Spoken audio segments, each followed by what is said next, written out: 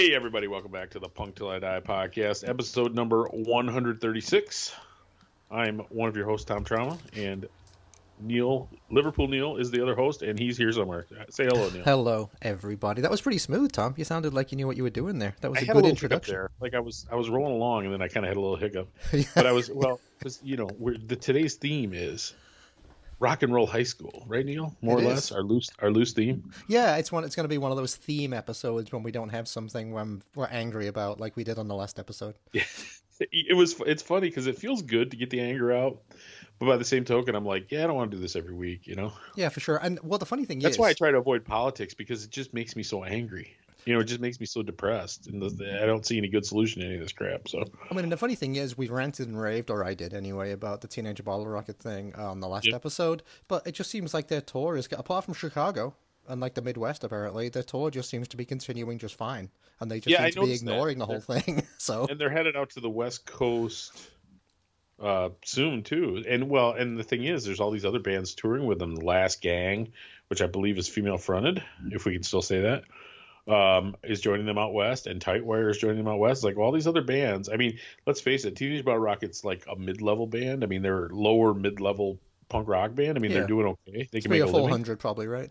But attaching yourself to them is hardly a career-making move. So these other bands, if they were really thought there was something going on there, I think they would probably walk away from these probably not very lucrative touring opportunities, right? Right. I guess we'll see, because they're due to play Chicago again towards the end of November, I think. They're playing Chop Shop, so we'll see if this shit raises its ugly, stupid head again. But, anyway. Well, it's funny because there definitely seems to be club owners going different directions. Like the guy who owns Reggie's just doesn't seem to give a crap. Which is good. Yeah. Yeah. Good job, Reggie, if that's your name. Or Bob or whatever. Yeah, Mr. Reggie. And Reggie's isn't doing a lot of the COVID protocol stuff too, which I sort of appreciate. But dude, talking Reggie's this week, it's like a really freaking stellar lineup there.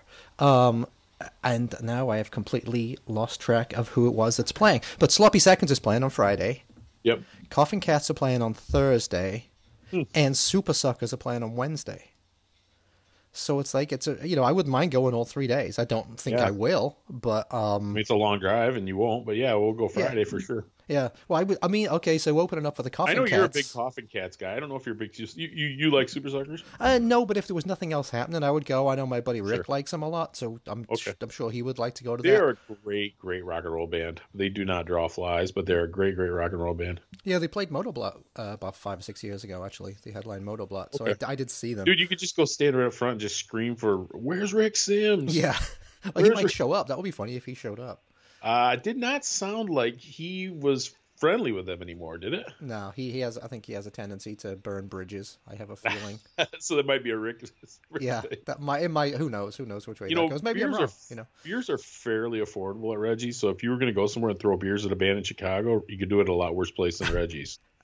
Because you're not going to do that at like Wrigley Field or something where it's like $14 for a Definitely, beer. You're not going to spill a drop there, man. No. Exactly. But at the Coffin Cat show, I'd almost be more interested in one of the bands that's opening up, because there was a Chicago band called the Rosedales who did like a horror punk kind of thing. Yeah, not familiar with them. And they were in a Misfits cover band too, like everybody was. But then I believe at least one of their members moved to Arizona or something, so they don't play particularly often, but they're playing that night. So is that? They're called the Rosedales still? They're called they're called the Rosedales. And so I'm not actually... a very good name for a band, Neil. A very good name for a band. I'm actually, it's not bad. I'm actually tempted to go to that just to see the Rosedales live, because I've never seen them. Well, I have to encourage you not to do that, because you won't be any good on Friday if you do. Well, I wasn't going to get hammered or anything like that, you know what I mean? It doesn't matter. You can't stay up past 10 o'clock or you're going to be no good. Listen, you. Well...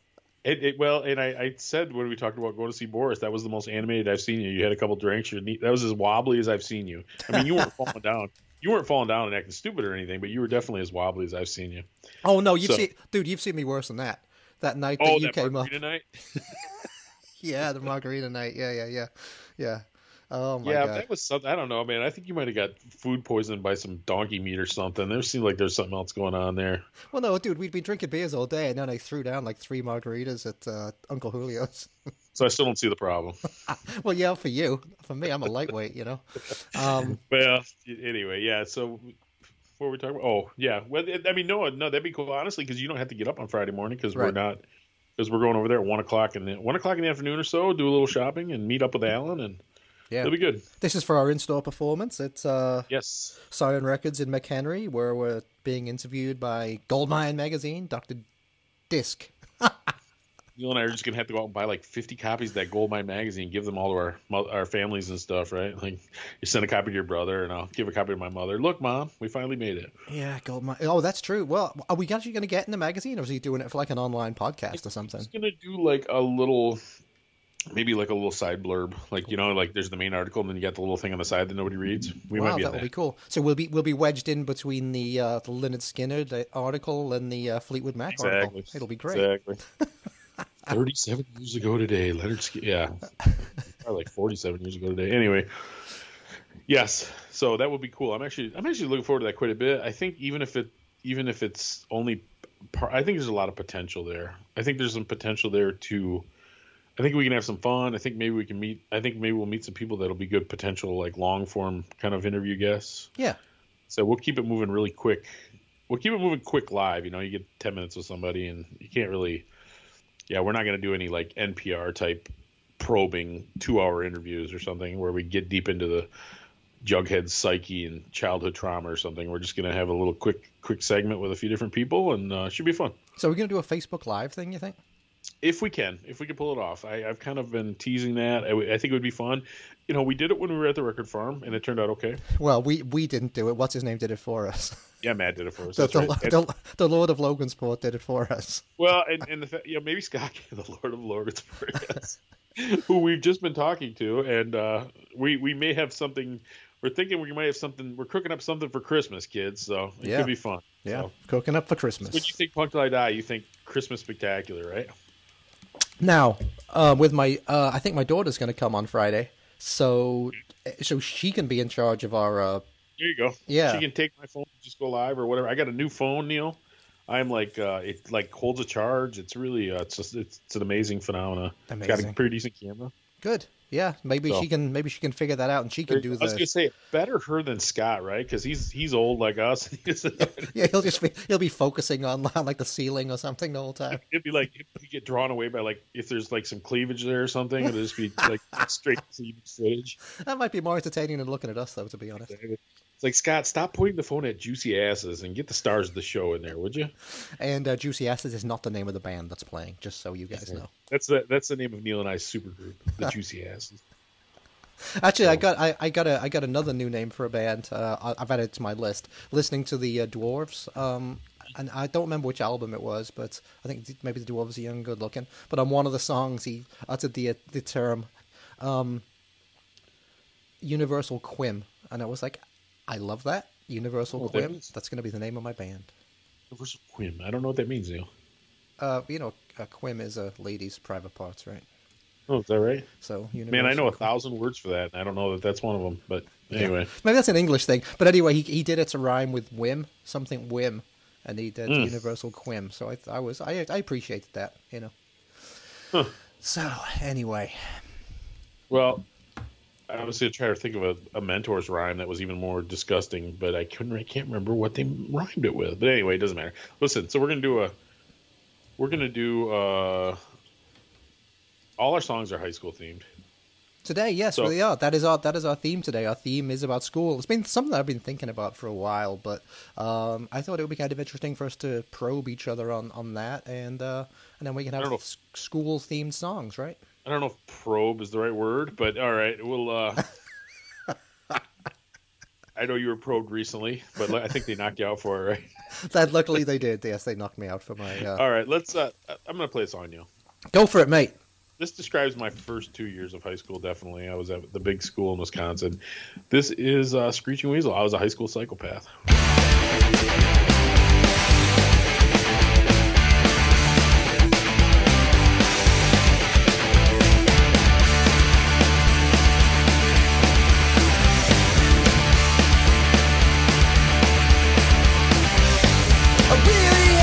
High school, man, it was such a drag. Every time I walked the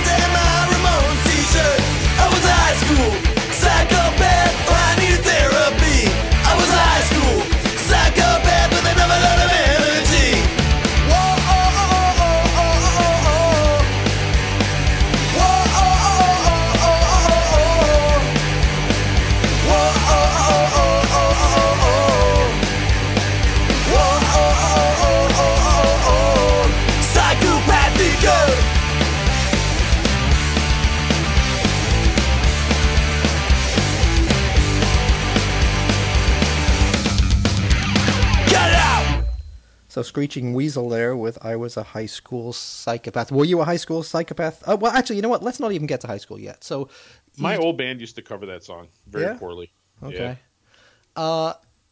So you just said you were in Wisconsin. So at what age did you move from Wisconsin to Michigan? So my parents are both from around the little town I live in now. Okay. They live on kind of either side of it, and I started kindergarten at the school that I graduated in, and then halfway through kindergarten we moved to Wisconsin. So I was 5.5. It was end of 1978. So why did they move to Wisconsin? It was a job thing, dad's job. Okay. Very traditional family at that point. Mom didn't really work. Dad, he was a machinist. He was blue collar. So whereabouts in Wisconsin was it again? I was in a town called Hartford. I was there for about 10 and a half years. So sort of my formative years. So between the age of 5.5 and 16, that's where I lived. Oh, so that was okay. So you were there for middle school and stuff. Yeah, I moved back to this small town I'm in now. Still, I moved back here for my last 2 years of high school. Well, that must have been difficult, huh? Not really, because here's the thing. My school in Wisconsin was very large. Like the classes were 400 to 500. And I moved back here and I was definitely sort of getting into punk rock and stuff at that point before that. And I was sort of a weirdo, but nobody really noticed at the bigger school. But then when I came to the very small school that I graduated at with only 120 in my class, it was pretty easy to stand out. And everybody was sort of interested in the weird new kid. So it worked out pretty well for me, actually. Okay, so then you'd been gone long enough, obviously, that nobody remembered you from living there before. I had a few friendships I'd actually maintained, including like Scott, my buddy, that you know. I had a few people because I would spend a lot of summers here. Okay. With my grandparents, like I'd just come stay with my grandparents for a couple of weeks during the summer. Yeah, and do farm stuff. So yeah. Go to summer camp and hang out with the guys and stuff. So yeah, I had some relationships actually. So that actually helped probably. Now my relationships, my friends that I had that I maintained were not particularly popular in high school, but that's all right. They were kind of, they weren't jocks or, they were just kind of wallflowers, I guess, or whatever. But that's all right. Okay, so Gearheads, maybe. So a young Tom in middle school or whatever. What age did you start listening to? Well, was punk rock your first love, or did you go like to metal first or something? Hi, Alex. Hi, Alex. Alex just came up from her grave, from her bedroom, in like her grave-like bedroom. There's lots of leftovers in the fridge. Anyway, so I'm doing a thing here, Alex. Honestly, Neil, I was thinking about that the other day. The first thing that probably caught my attention, that I really woke my musical interest, was probably like Michael Jackson, like '82. Wow, they were talking about Michael Jackson yesterday with on one of the John phone calls. But okay, so '82, Alex Michael said, Jackson. Really? She said, "Really? Yeah, what did you listen to that was so great, Alex?" Anyway, but pop music, and then I was hair metal, man. I was a big hair metal kid. So, what were some of your favorite bands, and how old are we talking? Oh, like 12, 13. Mm-hmm. What's that? I don't know. You better wait. It's not mine. It's not mine to give away. And then, so yeah, Dokken, Def Leppard, like that, Scorpions, stuff like that. And that's just because like everybody else in school was listening to that shit too. Sure. Yeah.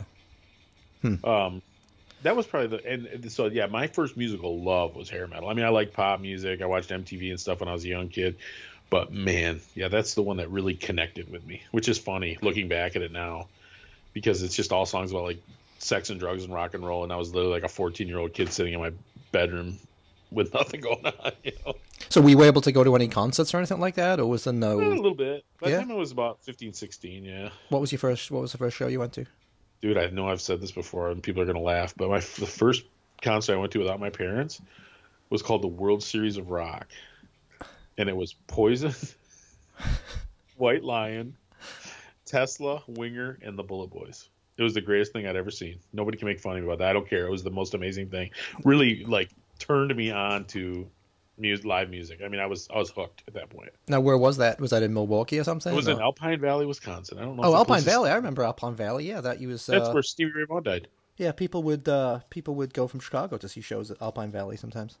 Yeah, it's probably almost right between. It's close to the state line, I think. Almost right between Chicago and Milwaukee. I don't know if it's still open anymore. No, I think it's long gone. It was a huge place. It held like 40,000 people. It was one of those places that had the big pavilion and then the big hill behind it. And but like the Grateful Dead would play there for 3 nights in a row or whatever. Yeah, yeah. I remember when I was I must have been like 14 or 15.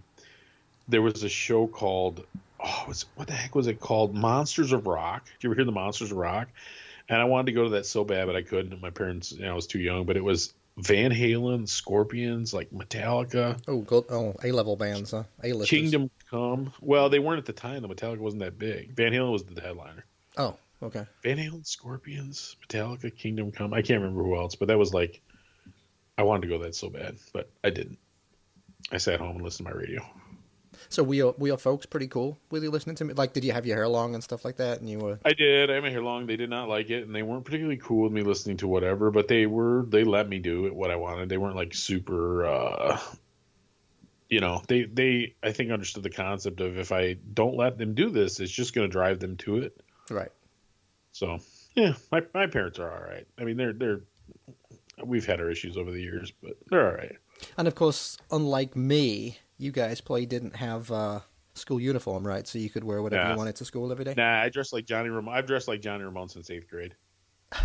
Even though I don't have my leather jacket. I don't really wear my leather jacket anymore. But yeah, blue jeans, leather jacket, t-shirt. That's it. Ah, okay. Boots, or I had, square-toed engineer boots, or sometimes Converse. Or we used to buy a lot of the old Vietnam. Back when we were a kid, you could still get a lot of the Vietnam surplus boots. Sure, yeah. Like $20. Yeah, they had so I wore a lot of those. They had like the canvas sides or something, right? Yeah, like the mesh. Yeah, like the mesh side, like the leather toes. What about yourself, Neil? What was your first musical love? So, complete opposite from your experience, right? When I was growing up, especially when I was little, the school, the junior school I went to when I was like, between 6 and 10 or something, it was a Victorian building.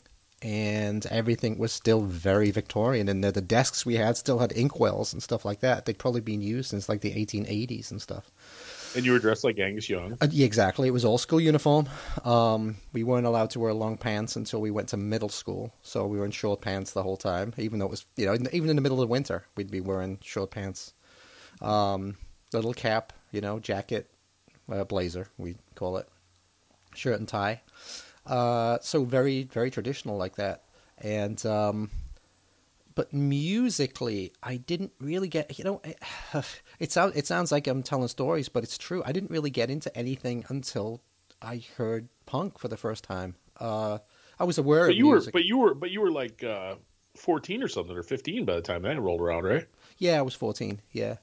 I mean, obviously, I'd listened to stuff on the radio before then, like Sweet and stuff like that. A lot of the glam Slade. stuff. Slade, yeah. Sweet were my guys, though. I loved Sweet. What's your Mark Bolan, that kind of stuff, right? My brother was a huge Mark Bolan fan, so I knew Bolan because of that. I knew T-Rex because of that, and some of the other stuff he listened to I didn't like at all. Like he liked Yes and shit like that, Led Zeppelin. So he'd have all that stuff and Sabbath, and so he'd play it. I was aware of it, but I didn't really like it. It didn't speak to me at all until his friend brought over. I've talked about this before. The first Ramones album, the first Clash album. So this would have been, 77, summer 77 or something like that. And I don't think Andy listened to them once, my brother, but I played them incessantly for like the 3 days we had them. And I recorded them on my little, one of those little piano key cassette recorders, Oh, yeah. I recorded them on that, and I would walk around summer of 77 listening to that first Ramones album nonstop. And but it's difficult. Okay, when you're in school in England back then, 77 especially, 77, 78, difficult to show any kind of individuality in your dress because, again, it was school uniform, right? So the only thing you could do, really, was to wear, you try and get straight leg pants instead of flares because everybody else was in flares, right? And get your hair cut short because everybody had long hair. People forget that about the 70s, man. It was very difficult to get straight leg pants. Everybody had long hair. Even people who weren't like into music and stuff. Everybody had long hair. That's just... Was it like the Beatles influence or what? No, it was just, it was like you. It was just, that's what everybody did. Everybody had long hair in the 70s. But I had long hair. Even when you look at, when I got married, my hair touched my waist. Wow, dude. Wow. I'll let you see some pictures of that. I think we need pictures of that on the group. So yeah, no, I had very, very long hair. I honestly avoided the mullet because I had it long all over. I didn't have like the chopped short on top. Maybe like 8th grade or something. Yeah, yeah. But when I got older, I just grew it over my face. Yeah. I grew it long. So this honestly, I loved having long hair, dude. It just started falling out when I was in my early 20s, and it looked stupid. So when I say long hair, I've said that wouldn't have been allowed at school either, because school had with the uniform and stuff, we had very strict rules. So your hair could go to your collar, I think, but it couldn't go longer than that. So but everybody had just a center part or whatever. It was the 70s, man. It was bad. So when I first got my haircut short, which was very radical. Back then, I was the only kid in school who had a short haircut, and even though looking back now, it was just like a side part that was just short, but it was everybody was thinking I was some kind of freak, and I'd managed to find some straight leg black pants, and that was difficult to do again. Like you take it for granted now. You can just go to the Levi's store and buy whatever size and whatever width pants you want, right? But back then in England, man, at least by me, it was difficult to find straight leg pants. I mean, sometimes you just have to take your old jeans and have your mother bring them in or something, That was a thing too. They'll be hacked to bits. But yeah, everybody looked at me like a freak, and I'd have. And the other thing you'd put like badges of your favorite band on the lapels of your blazer. See, I'm surprised they let you do that. Sometimes they won't let you wear a t-shirt or a sweater, but you can put badges. Well, that's funny you say that. So a lot of the badges back then were what we called jam lid badges or whatever. They were huge, like big, wide, like 2-inch badges, right? And again, that's a remnant of the 70s because everything was big and wide in the 70s. Sure. The ties, the collars pants, were big everything. enough to put the collars, exactly. So the thing with punk was everything was the opposite of that, right? Everything was small. So the collars were small, the ties were skinny. The pants, straight leg pants. And so badges. So punk rock bands started putting out badges that were like the ones you'd see today, like an inch or something like that, or less than an inch, right? The small ones. So if you had one of those on your blazer and it wasn't really obvious, they might think it was like some kind of club or something, and you were allowed to do that. Like if you were in Boy Scouts or something, you could wear your Boy Scouts badge or something. You know what I mean? So if you had a nice little jam badge or something, you could wear that on your blazer and they wouldn't notice. If they did, some kids took to like putting the badges inside out, so it would be inside the lapel. So you like pull your collar up. Yeah, exactly, exactly. So it's you're all walking around looking like a bunch of U.S. senators. Yeah, exactly. Your little stupid flag. Yeah. But it is funny. It's funny looking back on those days, man, because it was, you would do anything to, and your shoes as well. Maybe instead of wearing like the horrible like desert boots or whatever the people were wearing in the 70s, you'd try and find some ones that had like a pointy toe or something, and again, it wasn't a lot of money going back around then. So Doc Martens back then, man, Doc Martens were only policemen and postmen were Doc Martens. Like that wasn't a regular, or if you were really poor, you'd get a pair of Docs from the army surplus store or whatever. Really? They were £19, yeah. Ironic, now they're like $100, right? Or well, over. Yeah, it's completely ironic that now they're like the huge fashion staple, right? But yeah, back then it was Docs were not a thing at all, Yeah, it's kind of, and you couldn't wear gym shoes either. That was another part of school uniform. There was no gym shoes. So now I see kids walking around literally wearing sweatpants and just like wife beaters. Right. All right. What song are you gonna play? I'm gonna play a song. I'm gonna play just school-based songs, but a lot of them are from like late 70s. So this first one is from a band from Ireland. I don't know if they're from the north or the south. I'm not quite sure. But anyway, this band's called the Starjets, and this song is called School Days.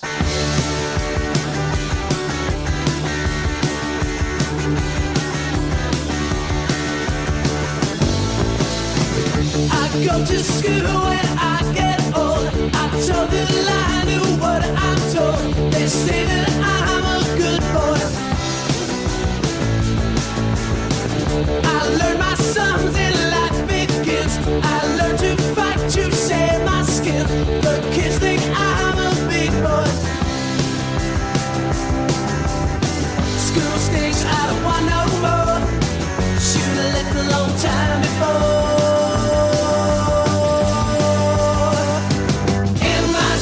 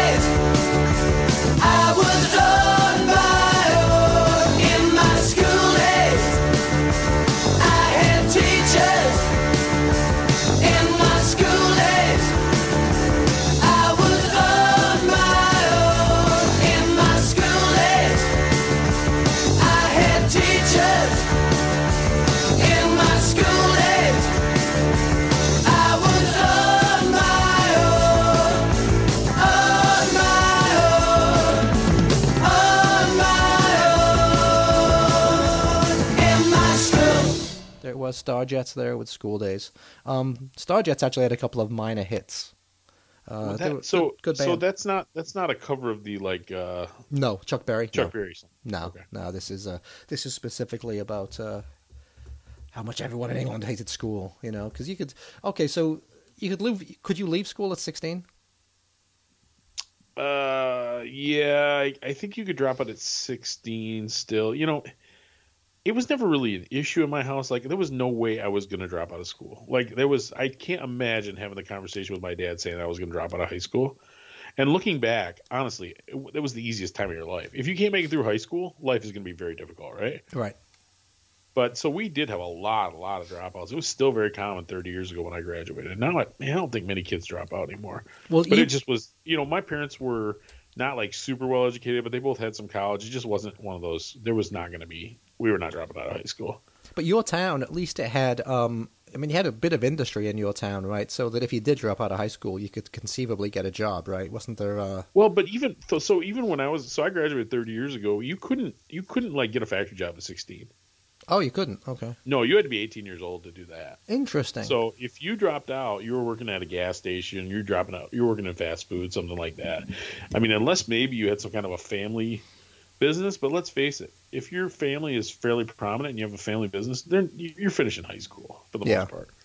Now, why couldn't you get a factory job at 16? What's the matter with that? It just wasn't legal. It's just child labor laws. Interesting. I mean, in England, you could. I mean, a lot of kids dropped out. So for us, now if you're you're a 16-year-old kid, you drop out of high school, you get a factory job and drink at the pubs.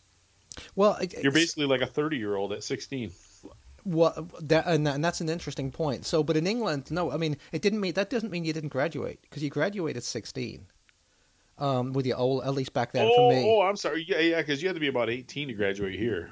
Oh, yeah, okay. So you can graduate. You graduate at 16, but most people, and you take your exams. Those are the O levels, but most kids not most kids, maybe half kids or whatever. You'd stay on at school for another 2 years and do what's called your A levels, and those are what would get you, or you would retake your O levels. If you'd failed them. For like kids who are going to college. Yeah, exactly, and it was much more difficult to get into college back then, but because we're talking like, late 70s, early 80s, right? Yeah. You needed really good grades in your A levels to get into university back then. It's not like today anybody can fucking go. They're begging for kids. I get 17 pieces of mail a day trying to get my son to go to their college. Yeah. So half kids maybe stayed on until they were 18 in the sixth. That was called the sixth form, where you were 17 and 18, and then you would graduate at 18. You'd leave school at 18 then, and probably go to college, or some people just went right into the job market at that point, with their A levels, or they'd reset their O levels. So it can't be like that still, is it? I mean, you're talking 40 years ago. You've been out of high school 40 years. Jesus Christ, so 40 years, man. Jesus. Well, I said this would have been my 30th. We would have had our 30th reunion this year. You're right. We didn't have one. You're right. I started college 40 years ago. That's right. That would have been 1981. Yeah. I mean, it's not still like that in England, right? I mean, I imagine their 16-year-old kids aren't going right into factories in Birmingham, are they? Yeah, sure they are. Yeah. I mean, really? Like I say, it's much, much easier to get into college. Well, they call it, because back then, university was where the super smart kids went. The kids who did worse on their exams went to what's called a polytechnic, which might be some technical skills and stuff. Yeah, and then below that was like college, which was community college, right? But, maybe still only like 30% of the kids went. But today, it's like 60%. It's like it is in the States. Pretty much everybody wants to go to college of some kind, and they've... Well, the irony is, that polytechnic school or whatever, the fact of the matter is, if you get out of school in this country right now and become a welder out of school, you're going to be making good money within damn straight, years. Yes. Yeah, I mean, technical schools are where it's at, yeah. My oldest son's graduated college, and he really hasn't found the big boy job yet. He's still working retail, So there's no guarantees with the college. If you can actually do something with your hands, it's become such a valuable asset because nobody can do anything anymore. Well, and you're right. Like you take 2 years at a technical school or something, and you come out as a plumber or you come out as a welder or whatever. I mean, our buddy Jason, who runs the brewery, he used to be a welder. He used to making really, really good money. Well, yeah, and that's the thing. You call a plumber over to your house, you're paying a minimum $100 an hour for a plumber. Right. Yeah, I think here close to 200. Even if you're going to work, even if you're going to work and making a good living, you're still paying through the nose. Or get your car fixed.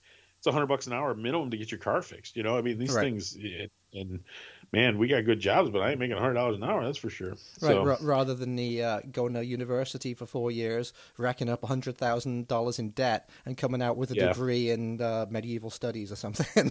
So- You know, that's no use to anybody.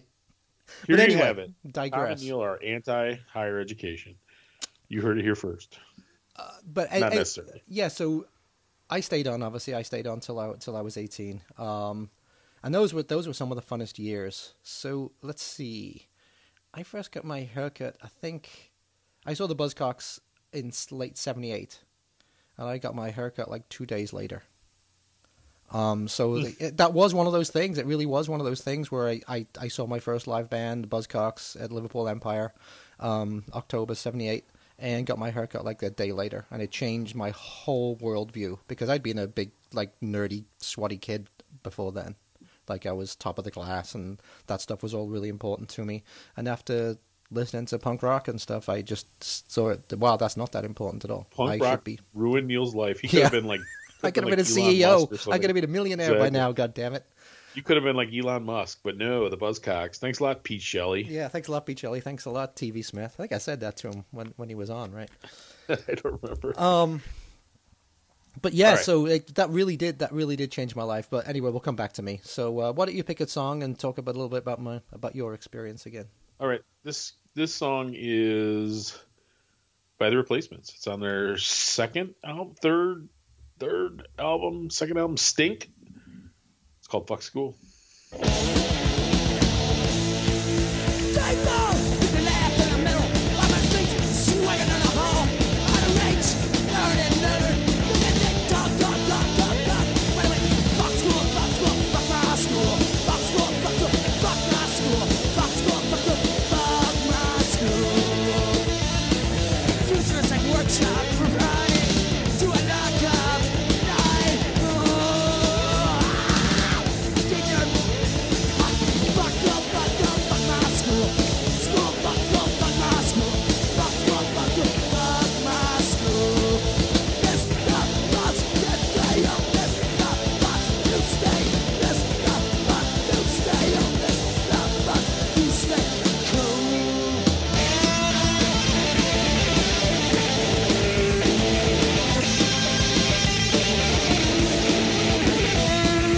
Laugh in the middle of my speech. Down the hall, on a bench. Teacher, perfect. You gotta fight like a mule. Fuck school, fuck my school. School, fuck my school. School, fuck my school. Fuck my school. Fuck my school. What's the matter, buddy? Fuck school. So fuck school there by The Replacements. And it is funny. I mean, a lot of us had those kind of thoughts back then of how much we hated school and stuff. But looking back, they were great times, weren't they? I mean, did It you really enjoy school or not? I did for the most part, especially once I moved back to Michigan, where I was kind of a big fish in a small pond. Yeah. But I was going to say, so so I have two kids in high school still. I have one kid that's out of college, one kid that's in college, and two kids that are still in high school. My son is a senior, and my daughter is a freshman. And my daughter plays in the marching band. So I have been going to football games, which I had zero interest in when I was in high school. But because my daughter plays in the marching band, we've been going to football games again. Were you a sports guy? Because I played sports as a kid, like everybody. Played baseball and played a little football and basketball, whatever. Baseball was the main one. But once I got into high school, I really didn't do anything like that. Were you a sports guy in high school, Neil? I was completely, yeah. So I was good at soccer from the time I was little. I mean, I kicking a ball from the time I was 5. So I'd always played on teams. So I was always on the school team for soccer from, or football as we call it, but I don't want to confuse people. From when I was like 7 to, I think, the end of middle school. I think in high school, I played on the school team for a couple years, but then I stopped playing.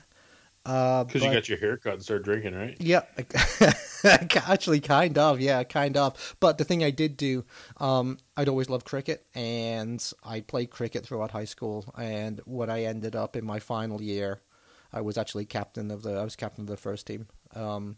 and so yeah, I was good at cricket. So I was always kind of a jock, even though I was not a jock. The two things don't really compare. The US and the UK equivalent of what a jock is, but really? I did play sports. Yeah. Huh. I mean, there was none of that, like over here. There's that, football beat up It's the like nerds jocks kind of thing. versus nerds. Like Yeah. the jocks versus nerds dynamic, right? Yeah, there was really nothing like that because everybody played football, so that really wasn't a. Well, I've mentioned before my Sorry. older son, or my younger son rather, was my athlete. I mean, they all played baseball and did a little bit of stuff, but my younger son Murphy, who's a senior, he played baseball, travel ball for years and years. We drove all over the place, and now he just finished playing tennis his senior year, and he wrestles. So we spent a lot of time. We're those parents, where we go to everything. We are these supportive parents. We don't miss much of anything of our kids, even to the point where I'm sitting at a freaking high school football game. I'm not an anxious person, but seeing all those people I went to school with doesn't do much for me, Neil. Doesn't do much for me. Doesn't do much for me at all. Freezing your ass off in the stands while it's pouring down with rain. Yeah, or rain something. Friday. That was not that nice. The team is pretty decent, I guess. I think they made the playoffs. So yeah, it's interesting, man. Because I was not a school spirit guy, and I'm still not. It's like my wife is. She's got she's got the Broncos gear on, and she's all dressed in green. I'm just like.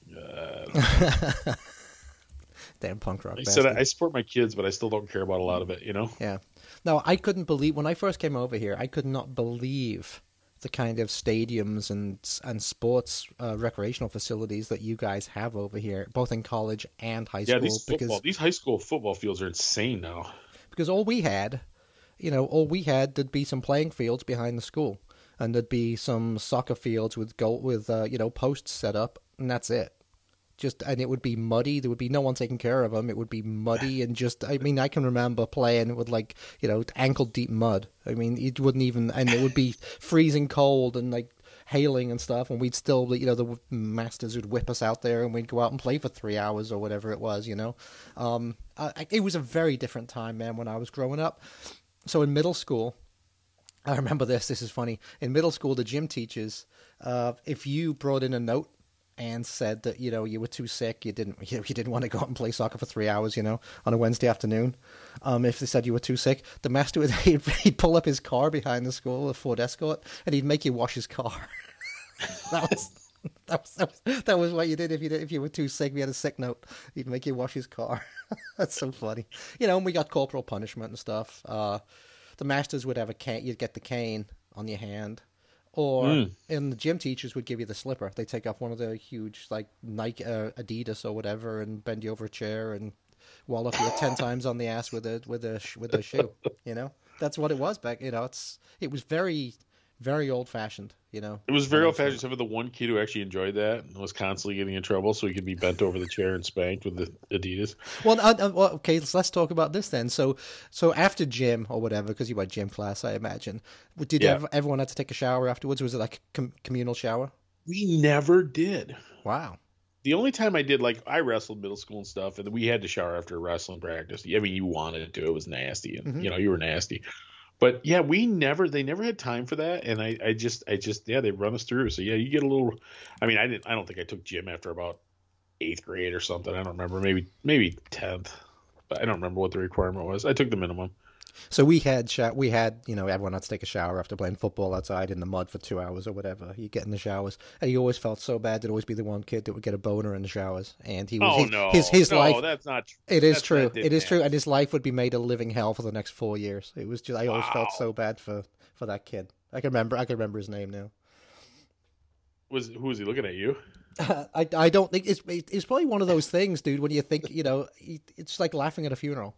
You're like, the last thing I want to do right now is do that. Like I said, we had to do it every day after wrestling practice. That I don't remember that ever happening to anyone. Well, there you go. Guess you were just a bunch of ugly dudes. I guess. All right, Neil. Play us another song. Okay, going along with yours. Your replacement song was called "Fuck School," right? Yep.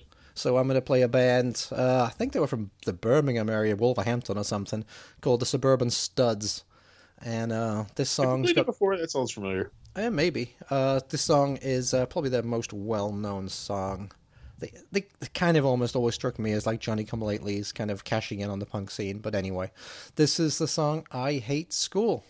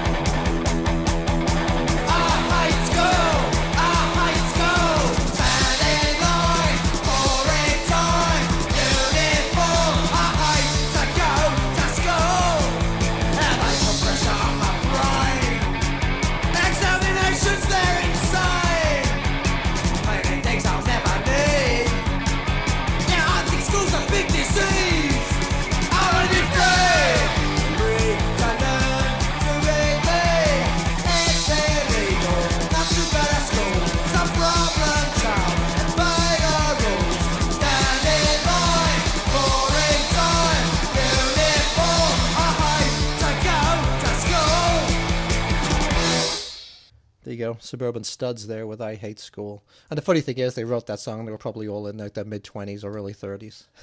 But apparently they still hate school. Maybe they were teachers.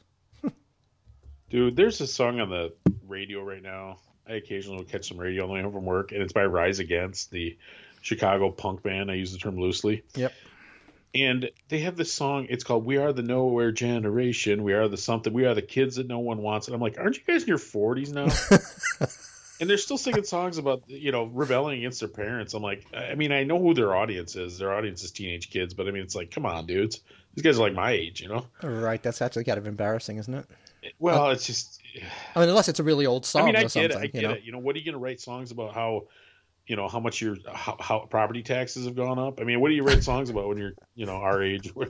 Yes, my 401k isn't doing as well as it used to. My stock options are not great. I think they could do something. I don't know.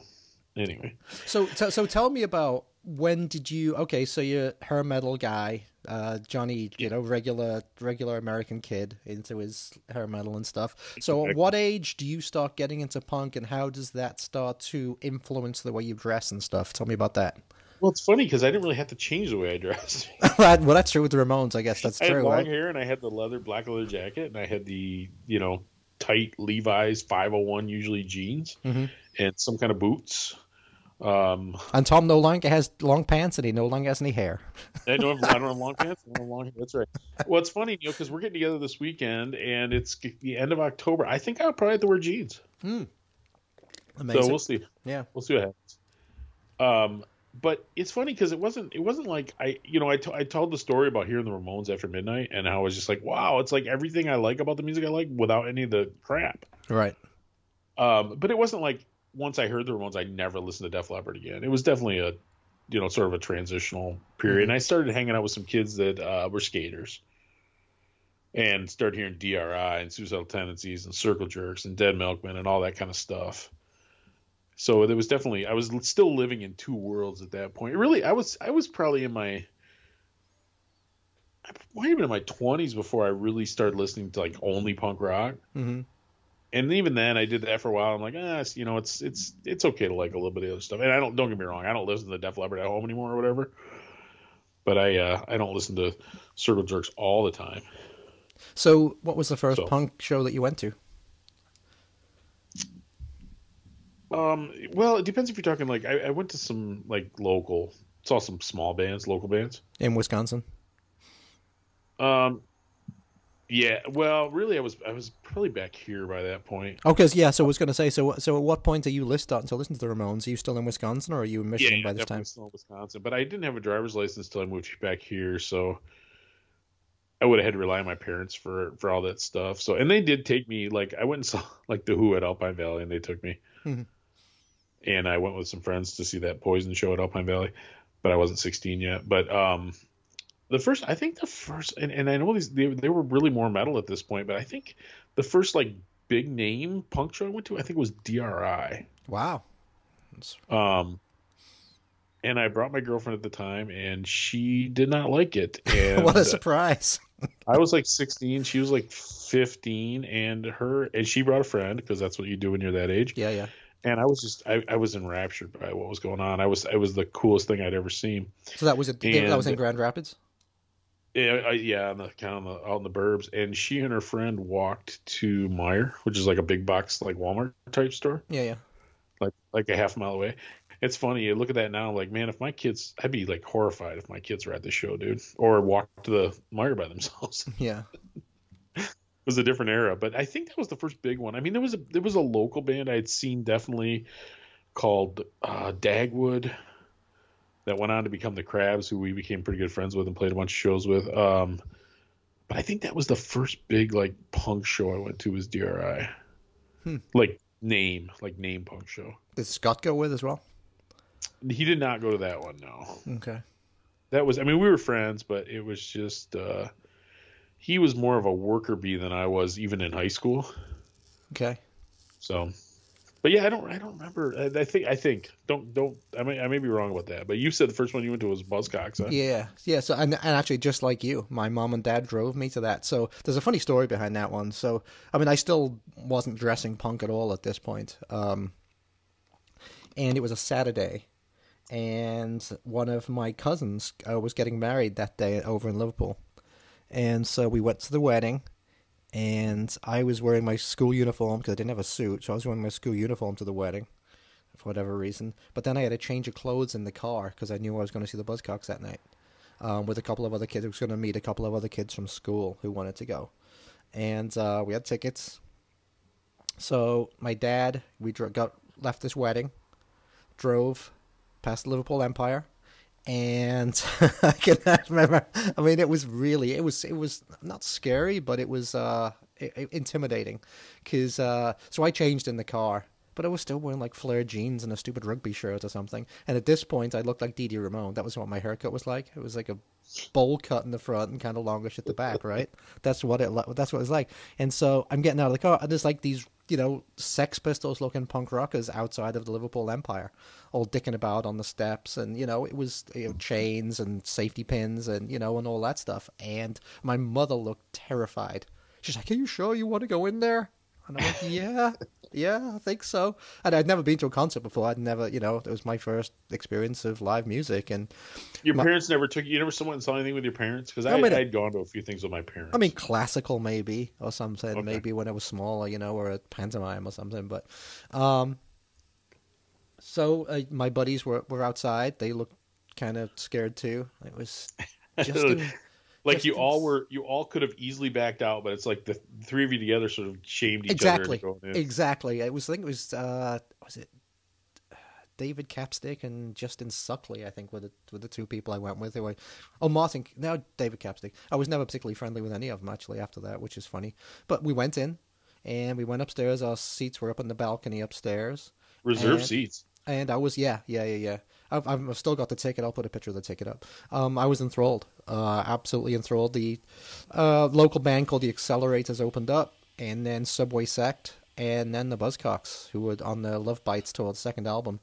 And it was from start to finish. I was just, again, a little bit scared of the whole thing, of all the people around me and all the pogoing and, you know, people spitting, and because that's when people were spitting at the bands and stuff. So there was a lot of that stuff going on.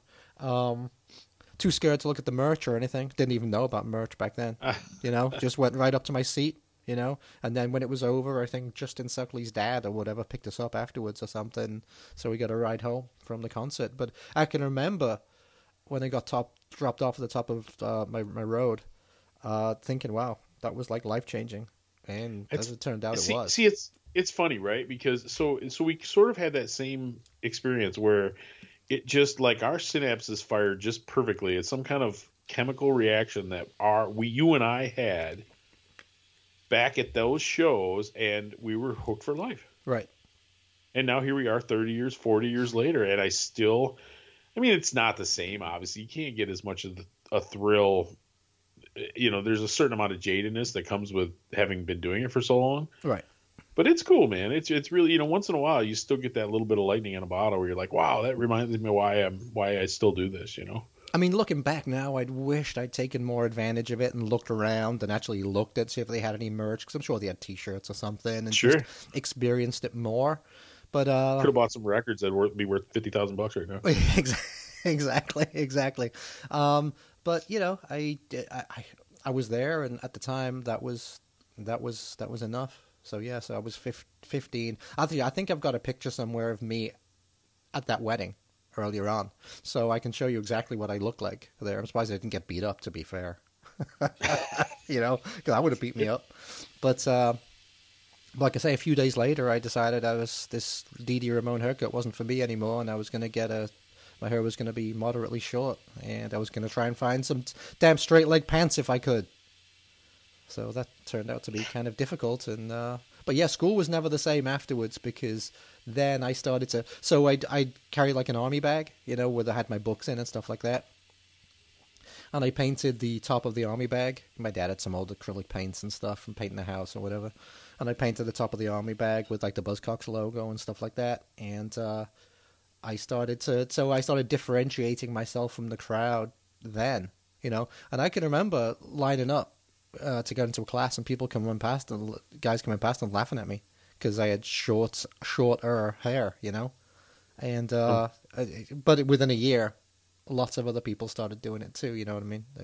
It is funny because like you just do anything. Like my brother was 4 years younger than me, and we were always screwing around with that stuff. We got into skateboarding and stuff, and I remember like I shaved like one side of his head or something, but not the other. Radical. My parents were, and I shaved all my off bald on one side, not nearly as bad as I did to my brother, but it was just like, yeah, my parents were pretty appalled. But yeah, and you know, I kind of miss those days, Neil. Honestly, kind of like I have a lot of patches I buy. I still like to buy like punk patches. I'm like, I want to go back to making my own clothes, because back in those days, not like we were the Sex Pistols or anything, but we didn't have any money, right? Right. So you'd use safety pins. You'd have to get creative to make unusual clothes. Like over the years now, it's just like, I got money. I'll just buy the jeans I want. I'll buy the T-shirts I want or whatever. You know what I mean? But back in those days, you had to be sort of ingenuitive to make your clothes. And I have all these patches. I'm like, I should just have my wife's. No, granted, have my wife do it. Not exactly the same as back in the old days. I'm like, I got this sweet patch. I should just have my wife sew this patch onto a pair of shorts or something, you know. So but I don't know. Yeah, so I kind of miss those days because it was fun. It was definitely a way to express yourself that I haven't really done for years, you know. So it is funny, exactly like you say. Like we didn't have any money, so when I was trying to dress punk or whatever, like outside of school, I'd have to hide stuff from my mom because I didn't want my mom seeing it or whatever. So I'd have one like kind of mohair sweater or something, and I'd wear it on like a jacket or something, and I'd have one band T-shirt, I had a Clash T-shirt, which I haven't seen since that same design. It was a great Clash shirt, but I would cover it up so my mom couldn't see it when I left the house or something. You know what I mean? And but then when you went out, you were like in full, showing off the t-shirt. It had like super bright colors. And like I say, punk t-shirts were white. And the majority of people in my town, my age, they were all like metalheads, and they had long hair, and kind of like you probably back then.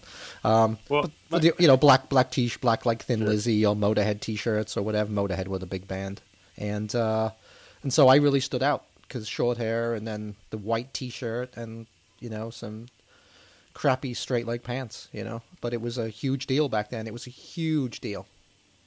My dad used to take me to gun shows, so I'd get like a lot of military surplus stuff. Oh, there you go. Like that works. The classic like thigh length olive drab jacket, the M60 field jacket or whatever it was called. Yep. So yeah, I had a lot of that stuff, and I'd patch everything up.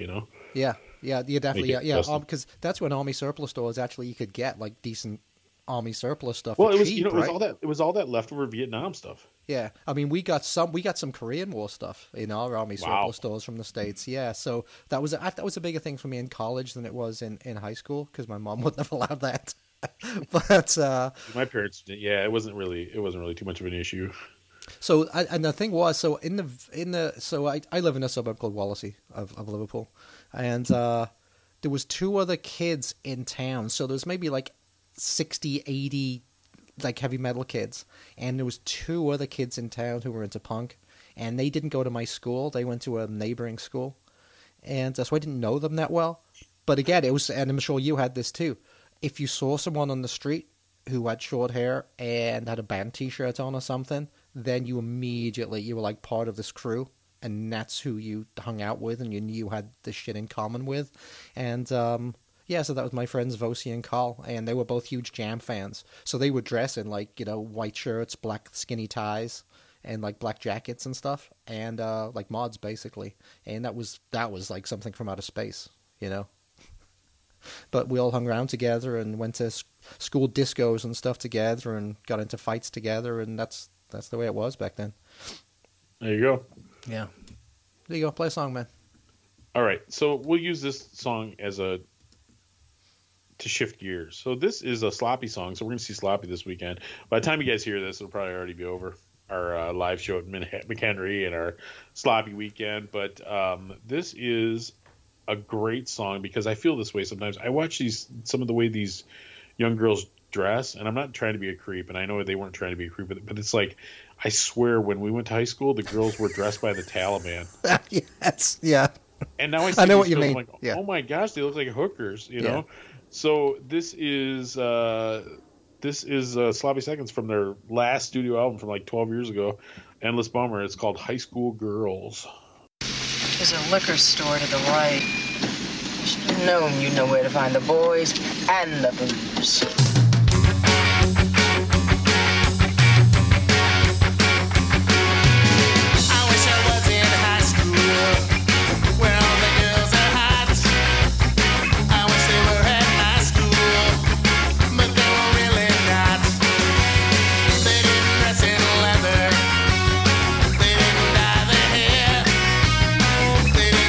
Together, they were really square. It's sad that you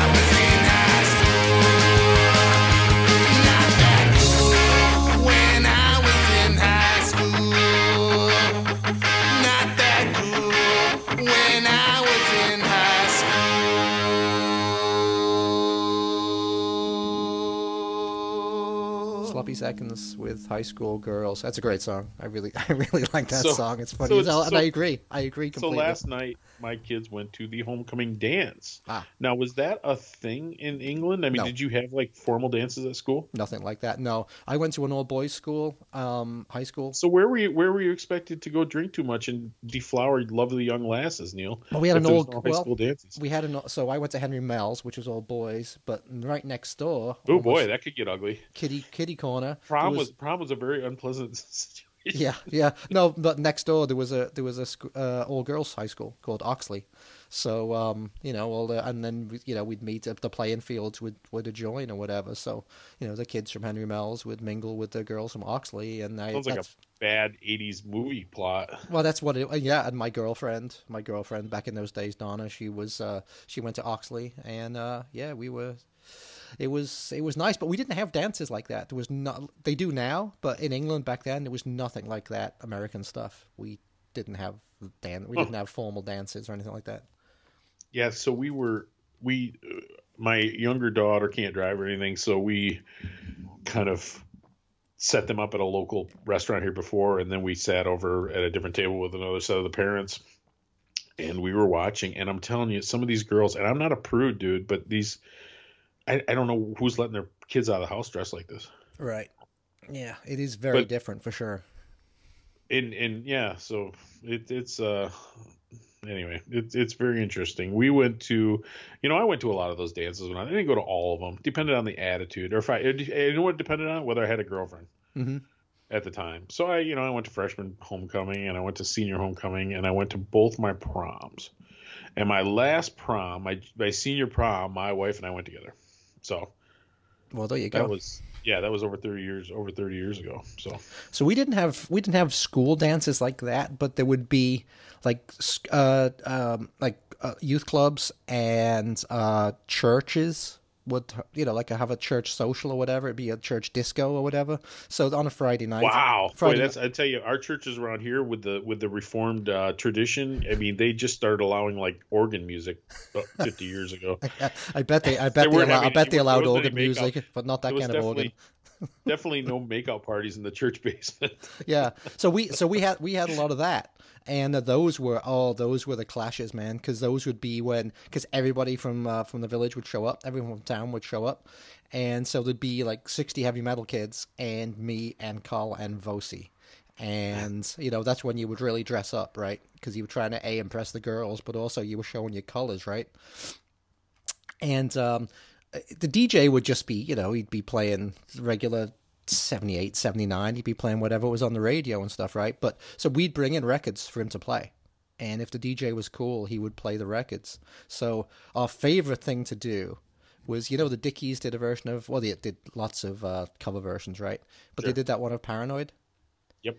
And we would bring that in, then the DJ would say, just announce that it's going to be Paranoid. So all the heavy metal guys would get on the floor all ready to Sabbath. dance to Paranoid. And instead it would be the Dickies version, and we'd be fucking pogoing about, and we'd get them so pissed off. How do you dance to Black Sabbath's Paranoid? You just slowly nod your head to the beat. I mean, it's not dance music, right? This is, okay, I'll have to put a video of this, because I don't even know if there's a thing anymore. But in the late 70s in England, there was a dance called the Stomp. And basically, it's difficult to describe. But yeah, they get into lines and face each other and do this like rhythmic kind of thing. And sounds very homoerotic. They'd say it was going to be Paranoid, and so all the heavy metal kids would all get up in these lines facing each other, and instead it would be the Dickies one. So me, Colin Vosi, would be like pogoing down the middle of them. It was the most anarchistic thing that we could think of in the whole world, and we almost got our asses kicked about 1,000 times. But it was worth it. God damn it. Because we were punk rockers and fuck you guys. Right? That's funny. I can remember when they had us, they had us, I remember they had us surrounded, so we had to hide in the bathroom. And we're like, how the fuck are we going to get out? And we were with another guy called Alex Nuttall, I think, Nutty. And he goes, I'm going for help. And he climbed out the window, and we never saw him again for I believe that's the plot from the Karate Kid, Neil. Are you sure you're not like confusing? You're getting confused here in your old age. Apparently, Nutty is still looking for help because I haven't seen him in 40 years, so he must still be looking for help. It's all funny. They murdered him and buried him behind the school. It's all good. No, the funny thing is, I heard later on he became a bouncer, and he was like this big, rough and tough guy. But that's the only thing we just saw. His clean heels that night. You know what it was? He got beat so badly by those metalheads. He's like, I'm gonna go to the gym every day until I get to be big and strong. Maybe that's what it was. He gave himself homemade tattoos as well. It's like the Charles Atlas thing, right? He got sand kicked in his face, and then he went home and. Of course, looking back, the heavy metal kids, they were probably like 15 years old and just as weedy as we were. There was just a lot of them, They were probably looking to. That was the thing with seeing all these kids yesterday. The one thing all of us parents agreed on, or for the most part, was like, boy, I wouldn't want to go back there because these kids are so awkward and they're so insecure and there's so much all that weird testosterone and emotional stuff. Even though I did say, yeah, right, I really don't want to go back. But, boy, to do some of the things that they have yet to do for the first time again, it's like, what do we have left to do, Oh, shut up, man. You know what I mean? But, I mean, there's very few firsts left for us. Oh, yeah, 100%. Yeah. Be pallbearers at each other's funerals, Neil. Oh, that's Jesus. not really something to look forward to. Well, I have had a lot of funerals recently. It is true. There's been too many. Yeah, and I think kids are even more awkward today because everything they do is online. There's so less face-to-face, than what we had. Even at these stupid school discos, you'd still be trying to chat up girls and, you'd be showing off, and all that stuff. You got more used to it than kids today, for sure. Well, and dating is weird. Everything's weird. Yeah, it's I mean, it's not the world we grew up in, definitely. But all I knew of sex was in the porno mag I found in the hedge, There you go. until you experienced it for the first time, and it's like, wow, that wasn't like I expected at all. No, well, that's especially now. You imagine, okay, to put it in perspective, these kids now, every one of them grows up with a phone in their hand. They have access to the most hardcore. I'm just like, I feel like, and I never did do this with my sons, but I feel like sitting down and going, that's not going to happen. Yeah, that's really advanced. You need to start here. You know what I mean? Because I think they have access to all this crazy stuff. I'm like, yeah, that's pretty advanced. I mean, that may happen to you one day, but don't expect it. Don't expect that. 100%. I mean, in that way, it's got to be really tough to be a kid today, especially to be a female. Because guys are expecting like anal on the first date because that's what everyone in Pornhub is doing. You know what I mean? Well, and all these weird, just like aerobic. Like things and just yeah. Meanwhile, high school boy go in for the kill and it lasts 30 seconds and it's I mean it's amazing 30 seconds, but and she's like, was that it? But we've definitely we've definitely descended down a rabbit hole here, Neil. All right, let's have you play another song. Okay, I am going to play, this is a song by a band I don't know much about. I just know this one fabulous song. The band is called Tours, like Tours, like, I'm going on a tour of whatever. And the song is called Language School. And it's a fabulous power pop song from 1978. So this is Tours with Language School.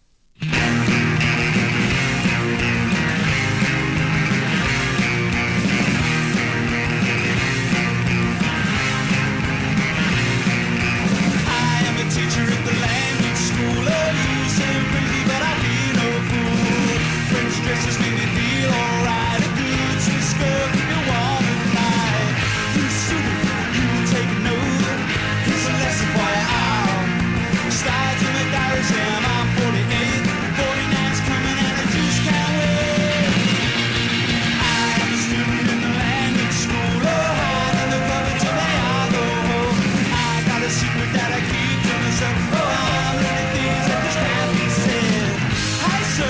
Sorry to be late.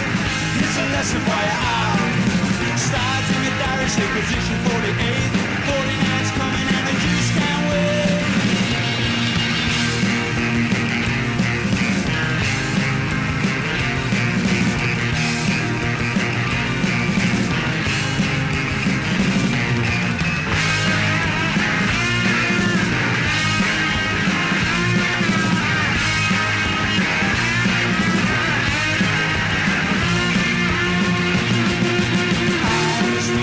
Language school.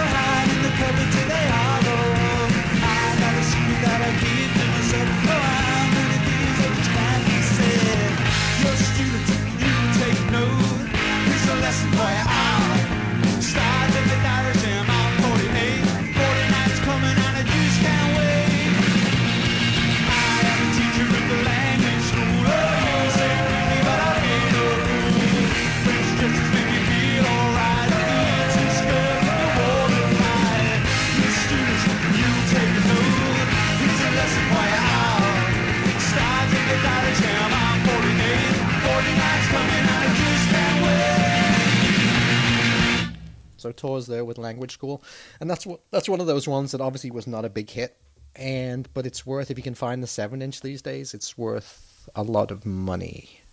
Because probably it was on a small label and they were never a popular band, so it was never repressed or anything like that. So, yeah, great song though. Lyrics are a little dodgy, just as they were back then, because it seemed like having sex with underage girls and stuff didn't seem like that big of a deal, right? Bowie and everybody was doing it, and so. Well, it's funny. I told you. I think I can't remember. Did we talk about how I listened to Casey Kasem? The old countdowns. Did we talk about that on the podcast? I don't think so. I don't remember it. I mean, I know I try and do the voice sometimes, but like the mid '80s, I'm listening to Casey Kasem's do Top 40 Countdown, and one of the big hits, climbing to number 13 this week, is this song. It's called "Into the Night." If I could fly, I'd pick you up and take you into the night. That song was like a big hit in the mid '80s, but the first line is, "My friends say stay away. You're only 16 years old." And then, like later on, Casey Kasem's doing a long distance dedication. My husband's or my boyfriend's away in the military. We started dating when I was 15 and he was 21, and we have a 6-year-old child together. And just like, oh my gosh! Yeah. Because you imagine that now. I mean, it's insane. I mean, I guess if the world's gotten a little better as far as that goes, then I guess that's something. Of course, I guess even that age, when I was getting out of school 30 years ago. It wasn't unusual for girls to get married. Girls more to older guys usually get married right out of school, right? Right. Yeah. And now it'd be like a horror scene. I mean, just going back to because that's 70. I guess. I'm not saying it's a bad thing that we've eliminated the casualness of pedophilia. I'm not saying it's bad. It's just bizarre how much it's changed in the last 35 years. Well, I actually think there's still a lot of states where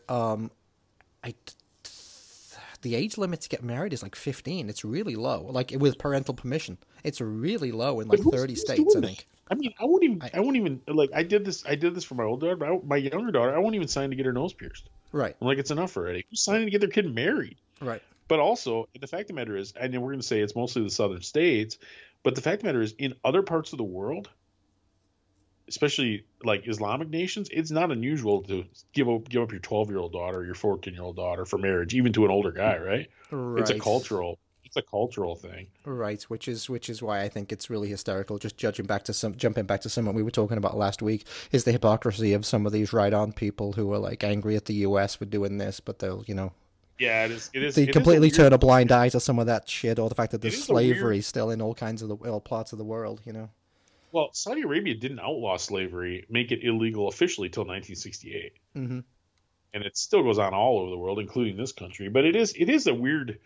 I do find it weird that the kind of coalition between the Islamists and the left wing, because how long do you think that is going to last? Right. Once things start falling apart. Yeah, you have to turn a blind eye to all kinds of things in the Islamic world, But it's that's the world we live in. Everything white and male is bad. Everything brown and female is good. So you just got us canceled, buddy. Bad. What's that? You just got us canceled. Well, it's one of those things. I mean, that's you hear a lot of that. And the fact of the matter is, if I would say there's countries that are run. Unfortunately, there's no countries that are run entirely by women, so you can't really put this in perspective. But there's countries that are run entirely by brown people, and they're not utopia. The fact of the matter is, it's less about skin color and less about sex than it is about power. People are assholes. Power creates corruption. Whatever's in power, eventually they're going to become corrupt. And yes, we live in a country where white males have been in power. They tend to be the most corrupt, no question about it. But it's not. I don't know about the most corrupt. I think if you look at Idi Amin in Uganda, I think you might find that was pretty fucking corrupt. What they said, right? No white people at all, right? But it's the powerful are the corrupt, Yeah. Absolute power. So anyway, there's Corrupts, my little. Absolutely. There's my weekly attempt at getting us canceled among the politically correct crowd. Yeah, who'll. Yeah, they'll take everything out of context and just go for that one quote that you get. So Neil, I'm going to okay. So we have a letter I was going to read. Oh, are we done with? Okay, so we're done with school. Well, I don't know. Do you have anything else? Well, I just wanted to ask. So I don't even know this, Tom. I've known you for a while, but I don't know. Did you go to college, or did you like leave high school at 18 and get a job straight away? No, well, I did. I took a year off, which was stupid. But I didn't have any money, and my parents were not. really in a position to help me with college. And even now, like my wife sits there and goes through all this FAFSA stuff with them, which is like the tax stuff and all that stuff. My parents didn't do that. And I'm not even trying to criticize my parents. It was just a different era. My dad is not necessarily a huge believer in higher education. Mm-hmm. Even though he went to college. Both my parents went to college. But they only have like 2-year degrees. But yeah, I took a year off, and then I did go to college. I went to what was the community college. It was cheap, Mm-hmm. getting my credits. And then I went to Grand Valley State University, which is where my older kids go, which I did not push them to go to, by the way. As a matter of fact, I always hoped they'd go somewhere more fun. But I ended up dropping out when I was about 26. So I wasn't like a traditional student. I wasn't like trying to plow through in 4 years. I was kind of just here and there, a couple classes a semester. And then my son was born. I already had a pretty good job, Mm-hmm. and I was meant to go back, but I never did. So I do not have a degree. So what were you? What was your major? What were you doing in college? I was going to get into secondary education. Huh. And not that I really even wanted to do that, but it just seemed like the least worst job. Gotcha. Yeah, Like be a high school teacher. Yeah. All right. Like I never wanted to have any kind of job. I still don't. Yeah, agreed. But I always, and now unfortunately, I always wanted to go back. I always wanted to get my degree. I always feel like I'm sorry that I didn't do that, but the odds of it happening now are very, very low. Slim and none. Yeah, slim as left Well, hand. and if I did get a degree, it would probably be in the field I'm in now, not the. I'm not gonna go student teach for 6 months for free at this point in my life. Yeah. Yeah, I went. I ended up going to the University of Manchester. I went in 1981 was my first year. 81, 82, 83. Yeah, 81 was my first year, and I was so incredibly lucky to be in Manchester in 1981 because of all the incredible music that was coming out. I mean, Jesus Christ, it couldn't have been any better, right? So I was there. Well, I mean, a lot of people would argue with that. A lot of people wouldn't wipe their ass with the Smiths or Joy Division or whatever. But I mean, it was definitely a excellent time if you were into a certain style, right? Yeah. New Order and stuff. I saw New Order's, I think, first or second gig. I saw the Smiths' third gig. But everybody came through Manchester as well. Sure. Shit, there was 1 week in my first year when I saw the Clash twice, Susie and the Banshees, and an early U2 gig all in the same week. It's amazing that you graduated. Well, so here's the thing. So what I did in college, most English colleges are 3 years. It's a 3-year degree. But I chose American Studies because I got to spend a year in the States. And that's the reason I chose that. And you got to remember back then, college was, if you did manage to get in, which, like I say, it was very difficult to get back then. But if you did get in, college was not only completely paid for by the government, you also got a grant, so they gave you spending money, like living money. So, I was in for 4 years. Government paid the whole thing. Plus, I got a year in the States for free. And so that's how I actually came to be an exchange student down at U of I in 83, 84. There weren't a lot of good universities to choose in the States. Like there was nothing in LA or there was nothing in California. So it was mainly University of Wisconsin, Penn State, mainly Big Ten schools, to be honest. And wait, there's a lot of sirens in your background today, Neil. Must be an exciting day in Skokie. Skokie, man, it's Sunday morning or Sunday afternoon. Yeah, it's everyone's getting the shit broke into. But yeah, that's how I ended up going down at U of I in '83. So that was my junior year, and then I was U of I for 9 months. Went back to Manchester, graduated with a very, very average degree because I was skateboarding, music, and girls, and not in that order. That was what I was interested in back then. So I got a very average degree, and then graduated. What was that, 85? And ended up going back to the States just to hang out with my mates down at U of I again, and never ended up going back. So I had no plans to do that. It just kind of worked out that way. And got married a year later. So plans, thing with plans, their best laid plans are meant to be screwed up, right? I think that's these kids now, they try to lay out their whole life in front of them, and they go to their counselor and all this, like, we got to have a career plan for you. I'm like, it's not going to work like that. Don't let them stress you out. It always amazes me when I find people who are like that, Tom. I mean, I don't know what it's you're so like. rare though. How many people do you know that like went and got their degree and work in that field? I mean, it happens, but it's pretty rare. But I'm just talking about even for things in life, you know, like where they want to live or what they want to do. Like my ex-girlfriend was like that, and that used to drive me insane. Like she'd be living her life by these rules she'd made for herself when she was like 20, and I'd be like, that's just so bizarre. I mean, I'm not saying my life was anything for people to emulate, because I just kind of drifted from one thing to another. But you know, I just think that forcing it is strange and scary though, because like I look at our lives now, it's like my kids are going to be growing up, my parents are going to be gone. It's like we're you know, the future is wide open for us. Now, will we stay right where we are? I mean, maybe, but you know what I mean. It is strange. Well, it's like that for me right now. You know, my mom and dad are now gone. We're going to be selling the family house back home, so I can basically move wherever the hell I want at some point. All I know is I don't want many more Chicago winters. That's all I know. Yeah, and that's us too. You know, when we retire, I think we'll go south probably, but I don't know. We'll see. Yeah, I don't know. So anyway, so your high school years or your school years, you enjoyed them? I did. Yeah. Especially towards the end. Like I said, I was a big man on campus. I did enjoy it. And so were you like peaked. Were you the punk rock guy on campus? Did other people emulate, like the younger kids emulate trying to be like you or trying to be friends or whatever? Yeah, to a certain extent, maybe.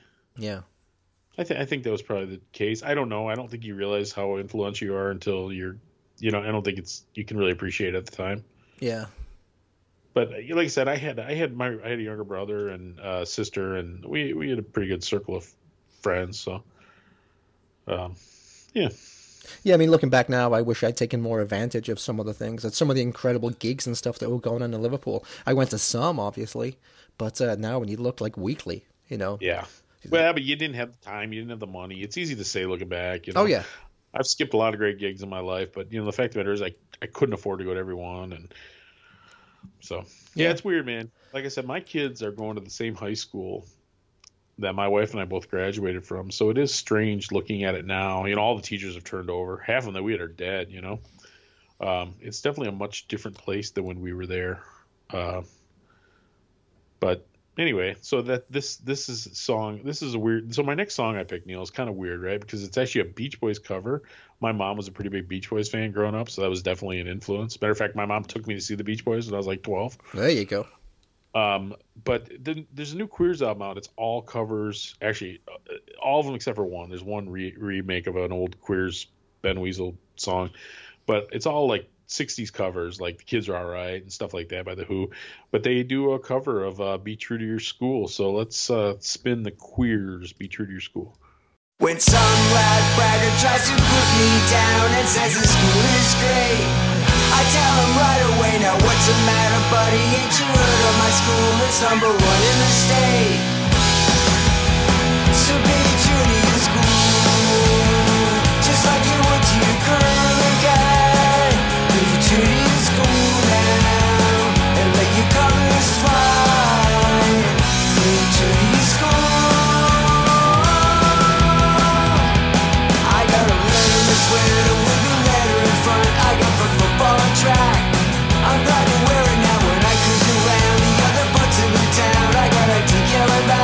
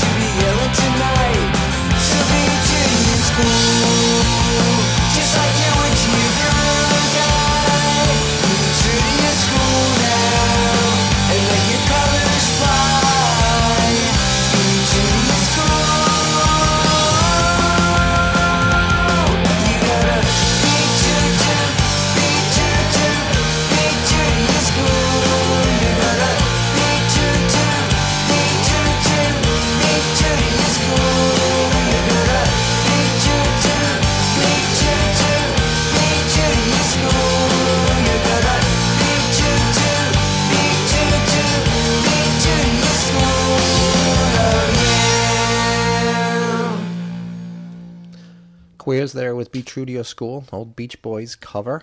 Yeah, I haven't heard that new album of theirs yet, actually. It's pretty good. Yeah. I enjoy it. Is I it mean, gonna it's not earth shattering. It's a covers album, but it's pretty good. is it gonna make your top 10 list? Your end of year? Yes, probably. Okay. You know what else is gonna make my top 10 list, Neil? Is the new Descendants album with the original Milo Goes to College lineup. I'm really enjoying that. I listened to it. So did you manage to get it? Because I know you were having a hard time finding it. I ended up weren't buying the CD. Oh, a CD. What? What the hell's that? I know, and well, it's one of those things. If it's going to cost $25 and I can't get it for till December, I'm like, I want to listen to this thing. Dude, that's true. That waiting list thing is just getting crazy, man. I'm actually about ready to pull the trigger on another CD of an album that I want, but it's 25 bucks and I can't get it till December, and the CD's out now. I might just buy this. I might do the worst thing, dude. I might have Amazon send it to me for like $12. I mean, I'm still waiting for the Naked Raygun album, which was supposed to be out in September. It's a scam, dude. It's a pyramid scheme. Still waiting for that. It's never gonna happen. I'm still waiting for the new Teenage Bottle Rocket, even though they always said that wouldn't be out till November. Yeah. But I'm assuming. Well, that's the thing. So Fat's doing that. Fat Records is doing that. Right. So same thing with the Face to Face album, and the CD's out now, the digital's out now. The LP doesn't come out till December. It's like, what? I mean, if Fat can't get their stuff pressed on time, what chance do the rest of these labels have, right? Yeah, I was thinking that. Yeah, with a huge label like that, it's just so weird how. I mean, it's huge. I mean, don't get me wrong. It's not like Taylor Swift or something, but it's a big, for a punk label, it's as big as it gets. Well, but are many people buying Taylor Swift on vinyl? You know what I mean? I mean, what else is selling big on vinyl? Shocked if you found out. I think the indie bands are always big on vinyl.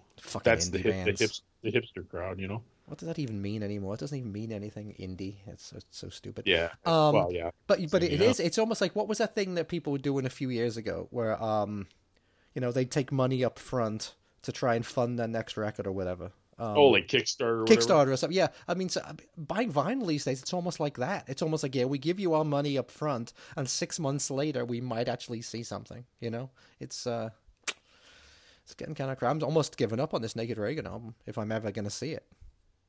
We shall see, I guess. Yes. I don't know. Yeah. Anyway. All right. Well, I'll tell you what. Maybe we should just wrap it up.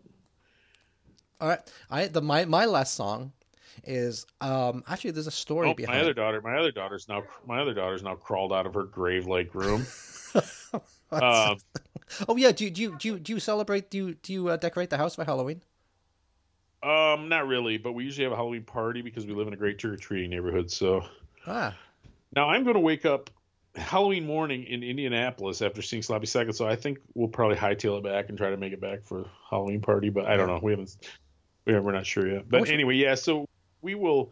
So anyway, let me. You can get a hold of us, of course, at our normal spots, right? Punk Till I Die 77 at Gmail, and Punk Till I Die podcast on Facebook. Join the Facebook group. It's a lot of fun. We do have a pretty good letter from our pal Carl, but we'll read it next time. Yeah. But my last song though, I want to introduce it a second. So you know who Dave Goodman is, right?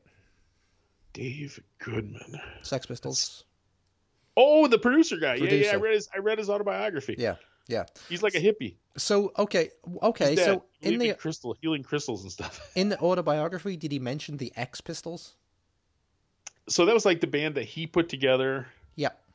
To like try to make money off the Sex Pistols name. Yeah, he didn't really get into his sleaziness in his own autobiography, surprisingly. Well, and the funny thing is, he did talk about it a little bit. The funny thing is, in some of those like bootleg Sex Pistols compilations, they actually throw some of the X Pistols songs on there and make out like it's the Sex Pistols. Like Pirates of Destiny is one, I think, is one of those albums. And they actually have some of these X Pistols songs on there and say they're the Sex Pistols.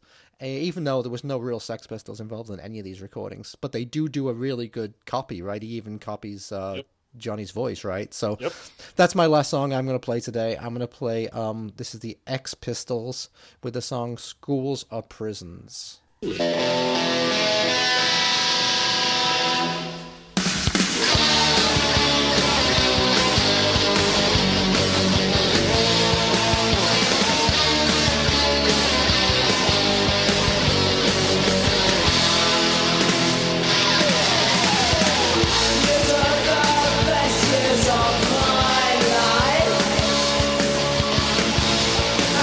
it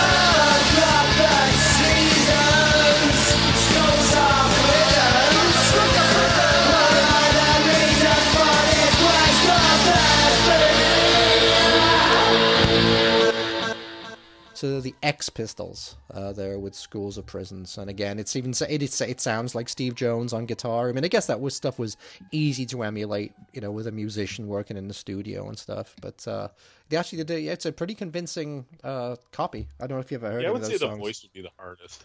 Well, he actually does a good job. It's just with the phrasing, the way Johnny would articulate certain vowels and stuff Sure. like that, and so he does a good job with that. So yeah, it's pretty good. And then if they mucked around with the production, so it was kind of underproduced, so you couldn't really tell it wasn't them. You know what I mean? It was kind of muffled and stuff. It was very clever. It was very clever what they did. Let the lawyers get rich trying to sort it out. Yeah, exactly. So, anyway, yeah, that was our school episode. You can write in and tell us what your school experiences was. I'd actually like to get some of my old friends like Vosio Carl on, just to talk about some of those days, because I think that would be fun. If you feel like you missed out on your high school experience and you'd like Neil and I to come bully you, yeah, for we'll sure. consider it. Yeah. Like I said, we will be in Chicago next weekend, and Looking I will forward be to down it. Looking forward to Indy it, on mate. Saturday, and we will be up in McHenry. So yeah, stop by and see us. Yep. And thanks for listening, everyone, and we will talk to you soon. Yep. Yeah. Just keep a little mark in your heart, and stay free, everybody. Smell you later. See you later.